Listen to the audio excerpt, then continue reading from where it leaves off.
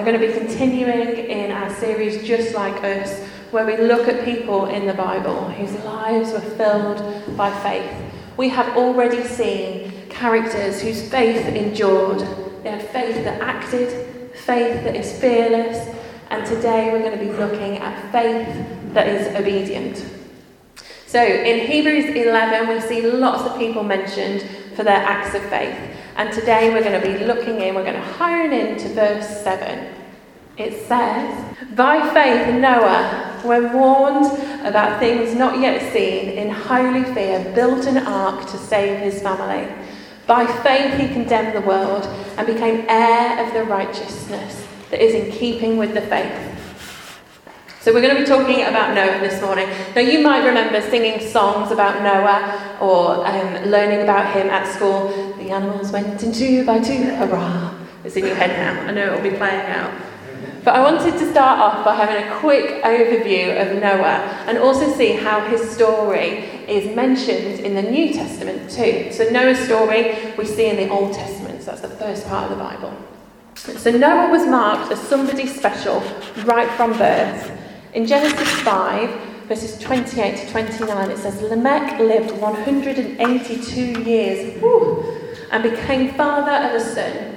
Now he called his name Noah, saying, "This one will give us rest from our work and from the toil of our hands arising from the ground, which the Lord has cursed."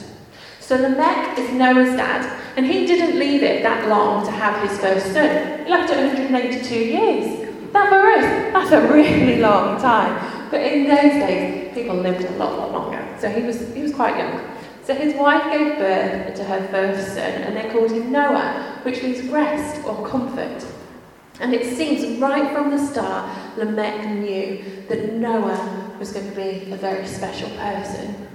And even at this stage in the Old Testament, in the stories that we can read, we can see that people were tired of the curses, of the condemnation that was on the earth, and they were looking for being saved. They were looking for deliverance.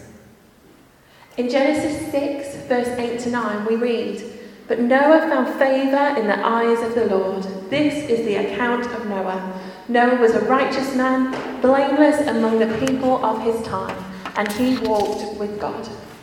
So out of the whole earth, every single person, we know that the land was cursed. But one person found favour with God. That was Noah. It was said that he was a righteous or a just man, blameless among the people of his nation, of his time. And that doesn't mean that he was sinless. The Bible says that all have sinned and fallen short of the glory of God. But here is a man who had a real heart for God. In his character, he was a godly man. Now, in another part of the Old Testament, in Ezekiel, we see that the nation of Israel was exceedingly sinful and at the point of judgment. And God even said that if 3 specific men were pleading for the nation, that they could only save themselves and not the whole nation, not their communities. God lists those 3 people in terms of their walk and their righteous life. That's Noah, Job, and Daniel. So Noah was living at a time when some really wicked things were going on. So we're going to have a look now at Genesis 6, verses 5 to 22. "The Lord saw that the wickedness of man was great in the earth, and that every intention of the thoughts of his heart was only evil continually. And the Lord regretted that he made man on the earth, and it grieved him to his heart. So the Lord said, I will blot out man, whom I have created from the face of the land, man and animals and creeping things and birds of the heavens, but I am sorry that I have made them. But Noah found favour in the eyes of the Lord."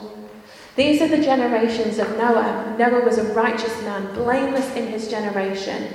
Noah walked with God, and Noah had 3 sons, Shem, Ham, and Japheth. Now the earth was corrupt in God's sight, and the earth was filled with violence. And God saw the earth, and behold, it was corrupt, for all flesh had corrupted their way on the earth.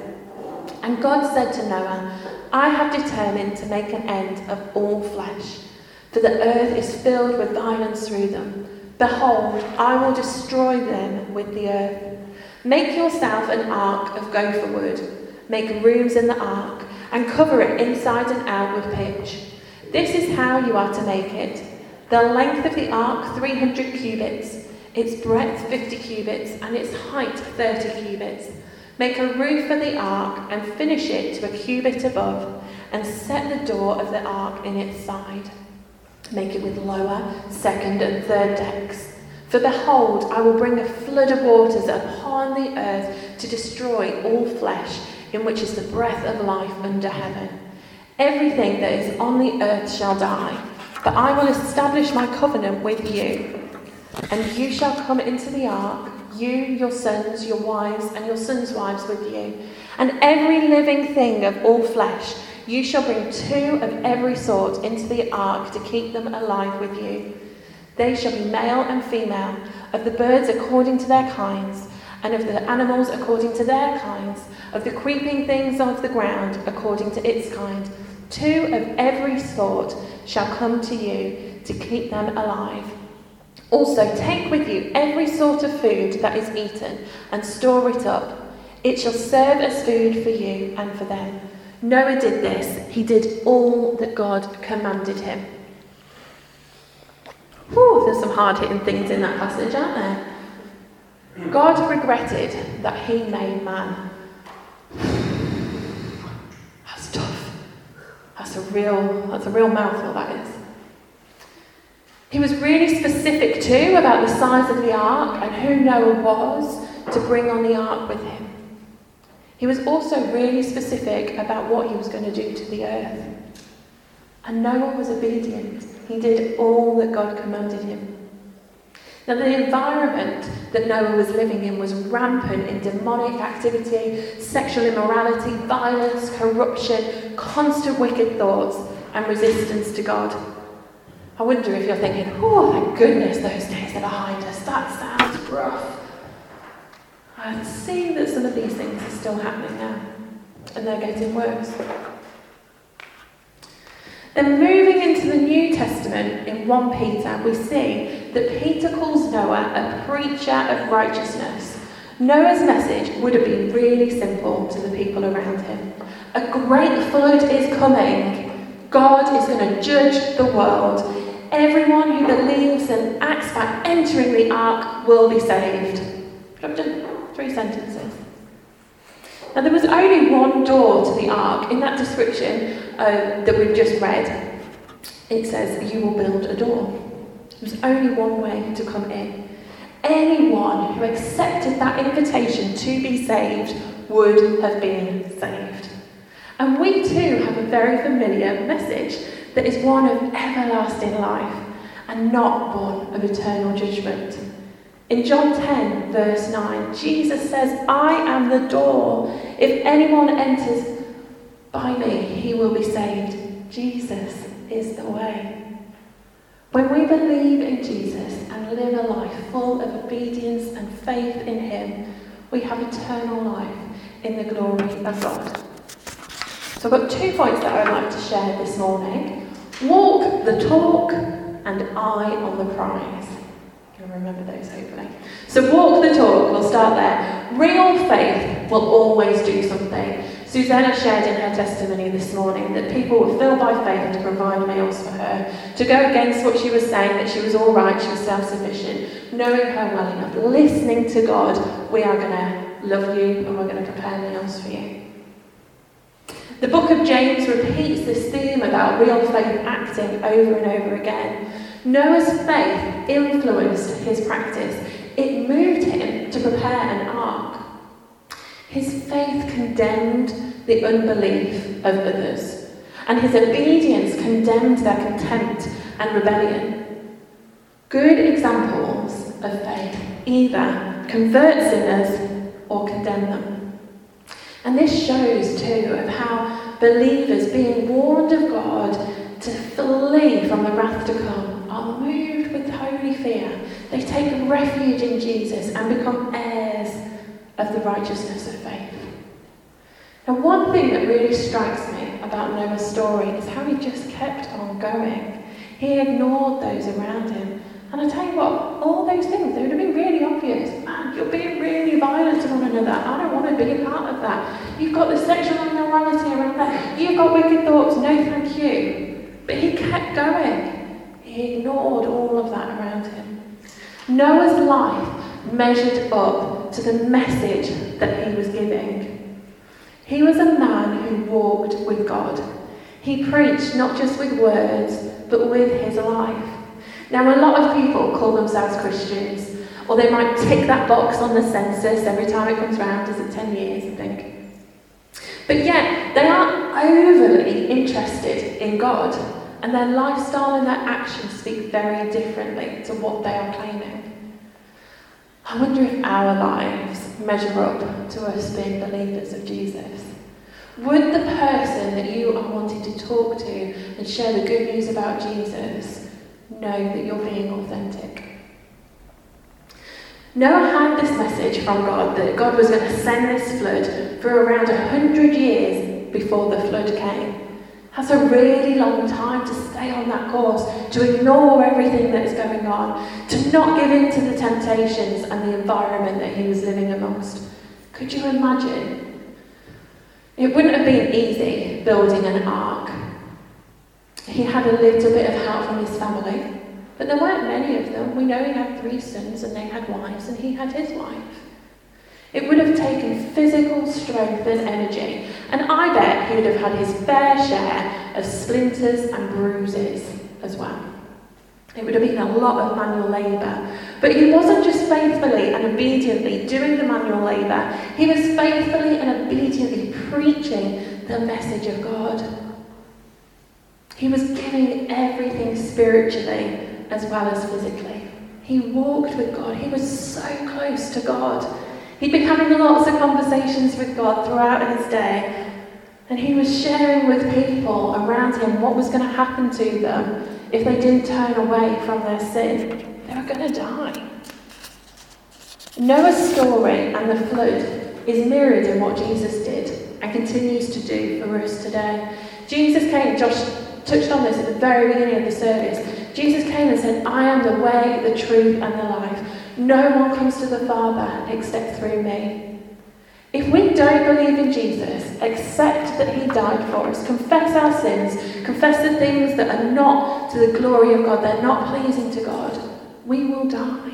We will have an eternal life of judgment. Now, sometimes we put in a lot of effort to share the gospel with our friends and family, and it's a slog. Sometimes it happens really quick. They're like, yes, I believe in that man Jesus and I give my life. That's amazing. I'm all for my friends that do that. Thank you ever so much. But a lot of the time, it's a journey. Now, God may not have told you to build an ark. He might not have told you that he's going to send a flood to North Hull. But he has told us to build his church here. Now, whether or not you're a part of the team that started planting Freedom Church, or you have joined us since, we all have a role to play in building God's kingdom here in North Hull. Perhaps, like me and my family, God will ask you to go and plant again. Perhaps it will be Birmingham with us. That would be very lovely. Maybe Witherington, Scarborough, they'd be quite nice by the sea. Perhaps it will be the Middle East. Japan, India, France. Wendy's laughing. We'll see what God does there. We want to reach all the nations, that's all communities, to tell them about Jesus.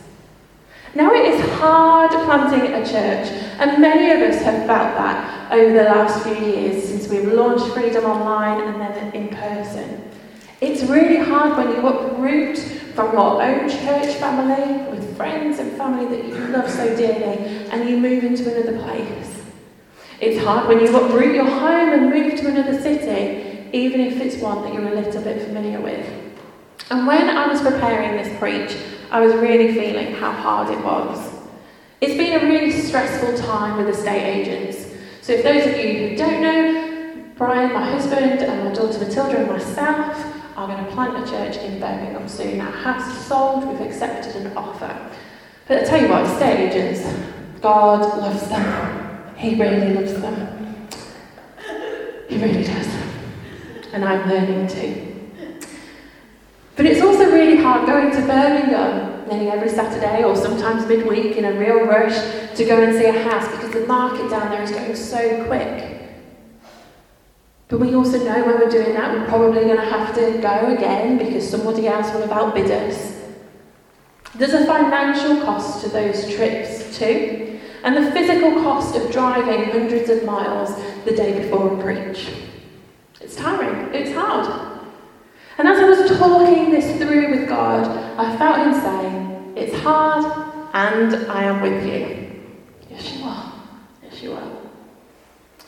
When God is at the centre of our lives, our plans, our obedience, things might still be very painful, they might be hard and costly, but they are filled with the assurance of us serving the King of Kings. I'm not planting a church in Birmingham because I fancy it. I love Hull. It took me a while to love Hull when I moved here from the Midlands, but I love it. I love you all. It's hard, but I'm doing it because that's what God has asked us to do. I'm choosing to walk in that obedience to what God is asking us to do as a family.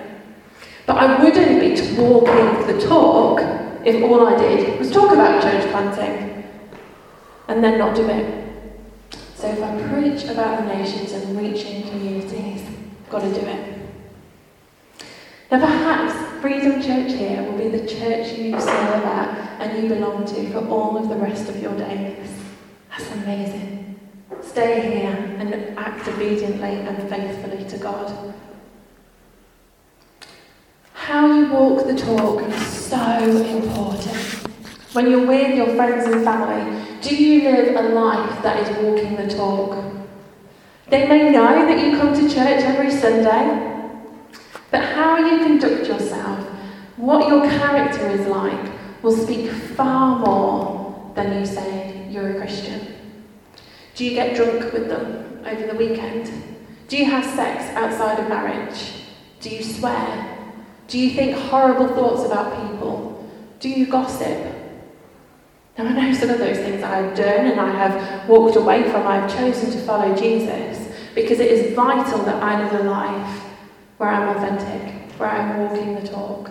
And there will be other things that God will say, Sarah, that is not for my glory. And I will go, I am sorry, God, I choose you.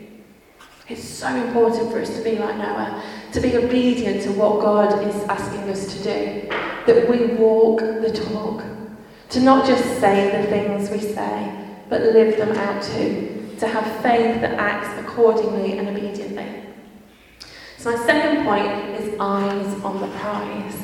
Noah kept going. He didn't stop. He kept his focus on God. Not only do we see here that Noah was obedient and living his life in obedience while preaching to others and preparing for what is to come, we also see that God did the same. We see that God is trustworthy. When he says something is going to happen and it will come to pass, it will happen. Even if it's a frightening thing, like wiping the earth with a flood. Noah was moved with fear. The writer in Hebrews calls that holy fear. Or maybe you were a bit like me and thinking, what on earth is a holy fear? Now it might be something that is talking about fear itself, being scared, but more often than not it's responding in a sense of awe and submission to God.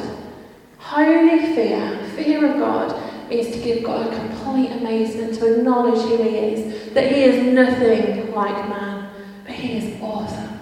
He's incredible. He is the King of Kings.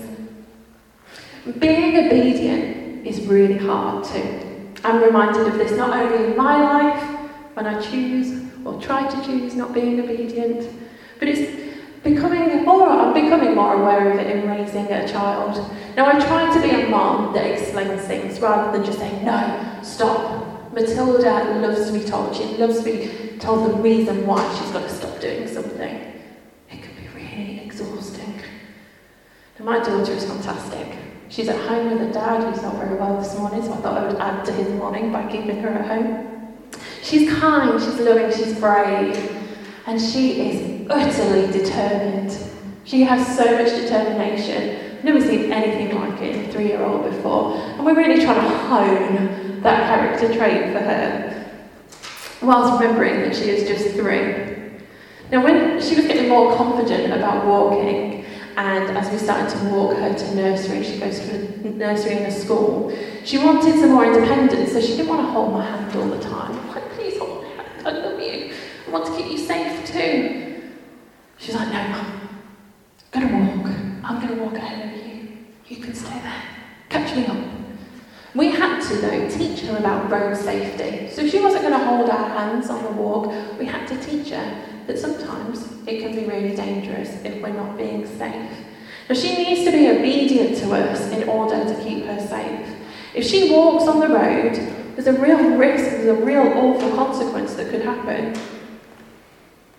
But it's extremely challenging to teach a 3-year-old that when they can't see that consequence, when they don't know if that's going to happen.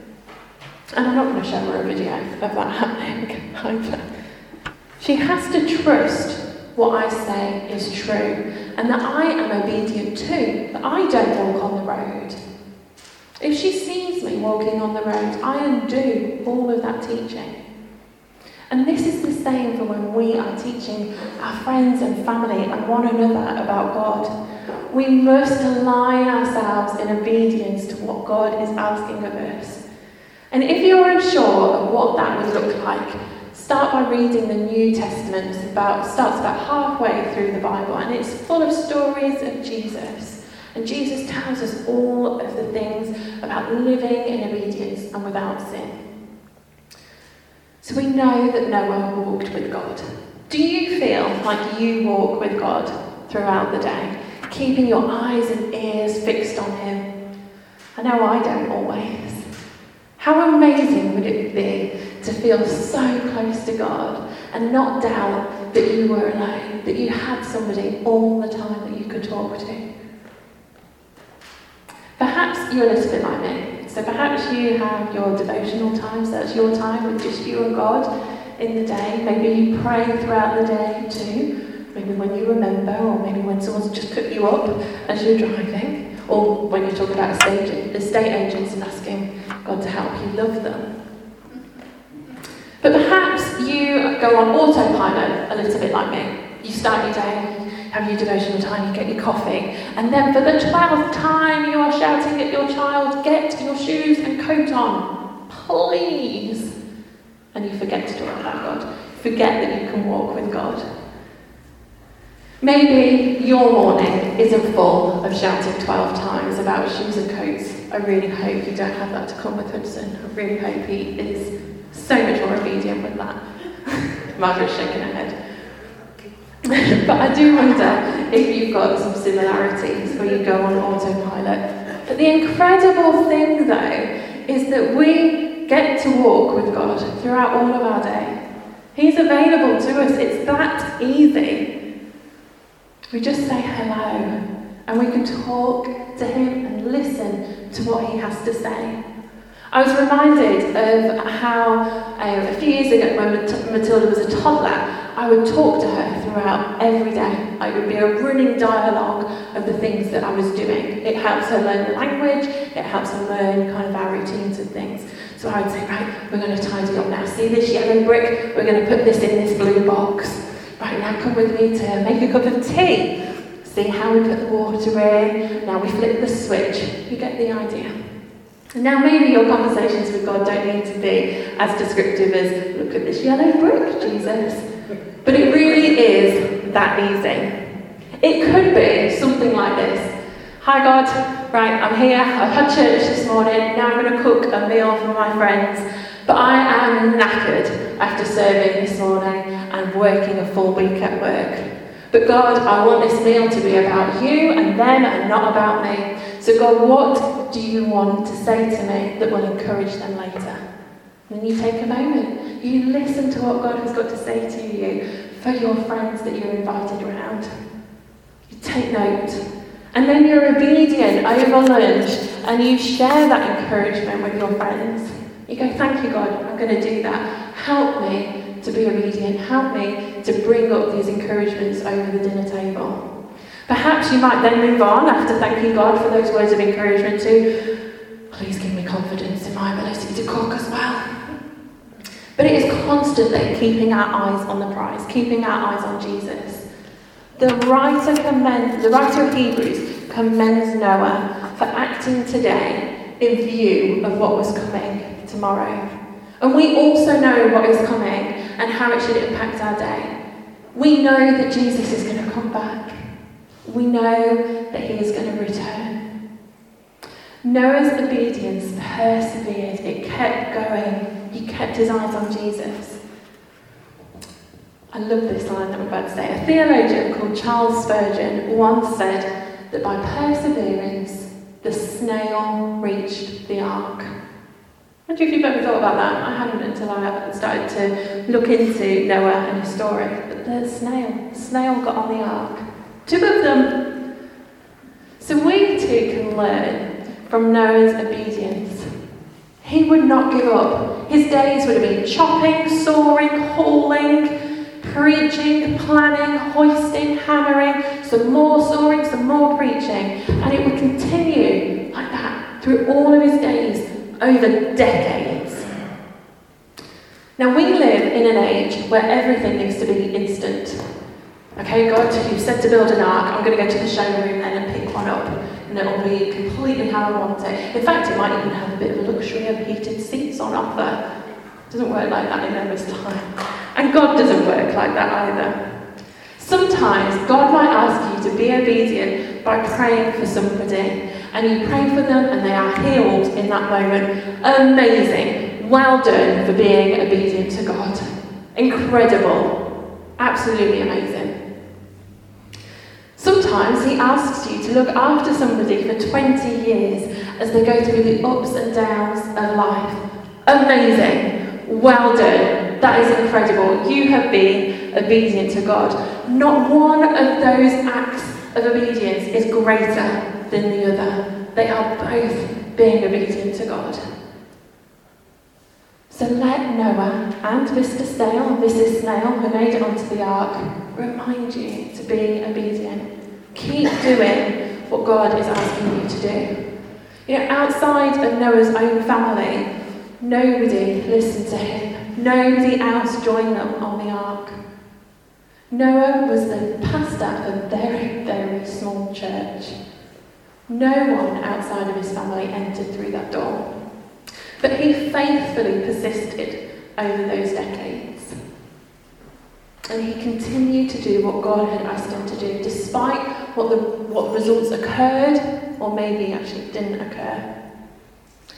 But neither Noah, nor you, or I are going to be judged and rewarded on our results. Did you know that? It doesn't matter how big Freedom Church gets. It's not the end result. It's the fact that we're obedient, we're here, we're serving Northall, we continue to serve God. There might be distractions in your days. There might be things around you that you're like, oh, that temptation, that is tempting. But it is vital for us to keep our eyes on the prize, on Jesus, and live obediently to him. It is all too easy to fall into the trap of sin, to fall into the trap of temptation, to get caught up in the ways of the world, drinking excessively with friends, gambling, swearing, being cynical, living in sexual sin, being lazy, lacking self-control. There's a whole list of things. But the results of those things are to be far away from Jesus. And that means an eternal life of judgment. It means an eternal life without God close by. And it can be really hard to keep your eyes fixed on Jesus. Everybody's life has ups and downs. Keeping our eyes on Jesus, keeping our eyes on the prize, because we know that the best is yet to come. We know we will have eternal life with him, free from illness, free from sin, free from temptations, free. Oh, amazing. And we too should live with that holy fear that Noah had. We know that Jesus is going to return. We know that God will judge. We know that he is awesome, that he is King of Kings. And if you're in doubt of who God is, we have just finished a series called He Is, and all of the talks are on our website. Do take a listen to them. They are so good. So we've looked at Noah's story, walking the talk and keeping our eyes on the prize. So I'd like us to spend some time responding in prayer.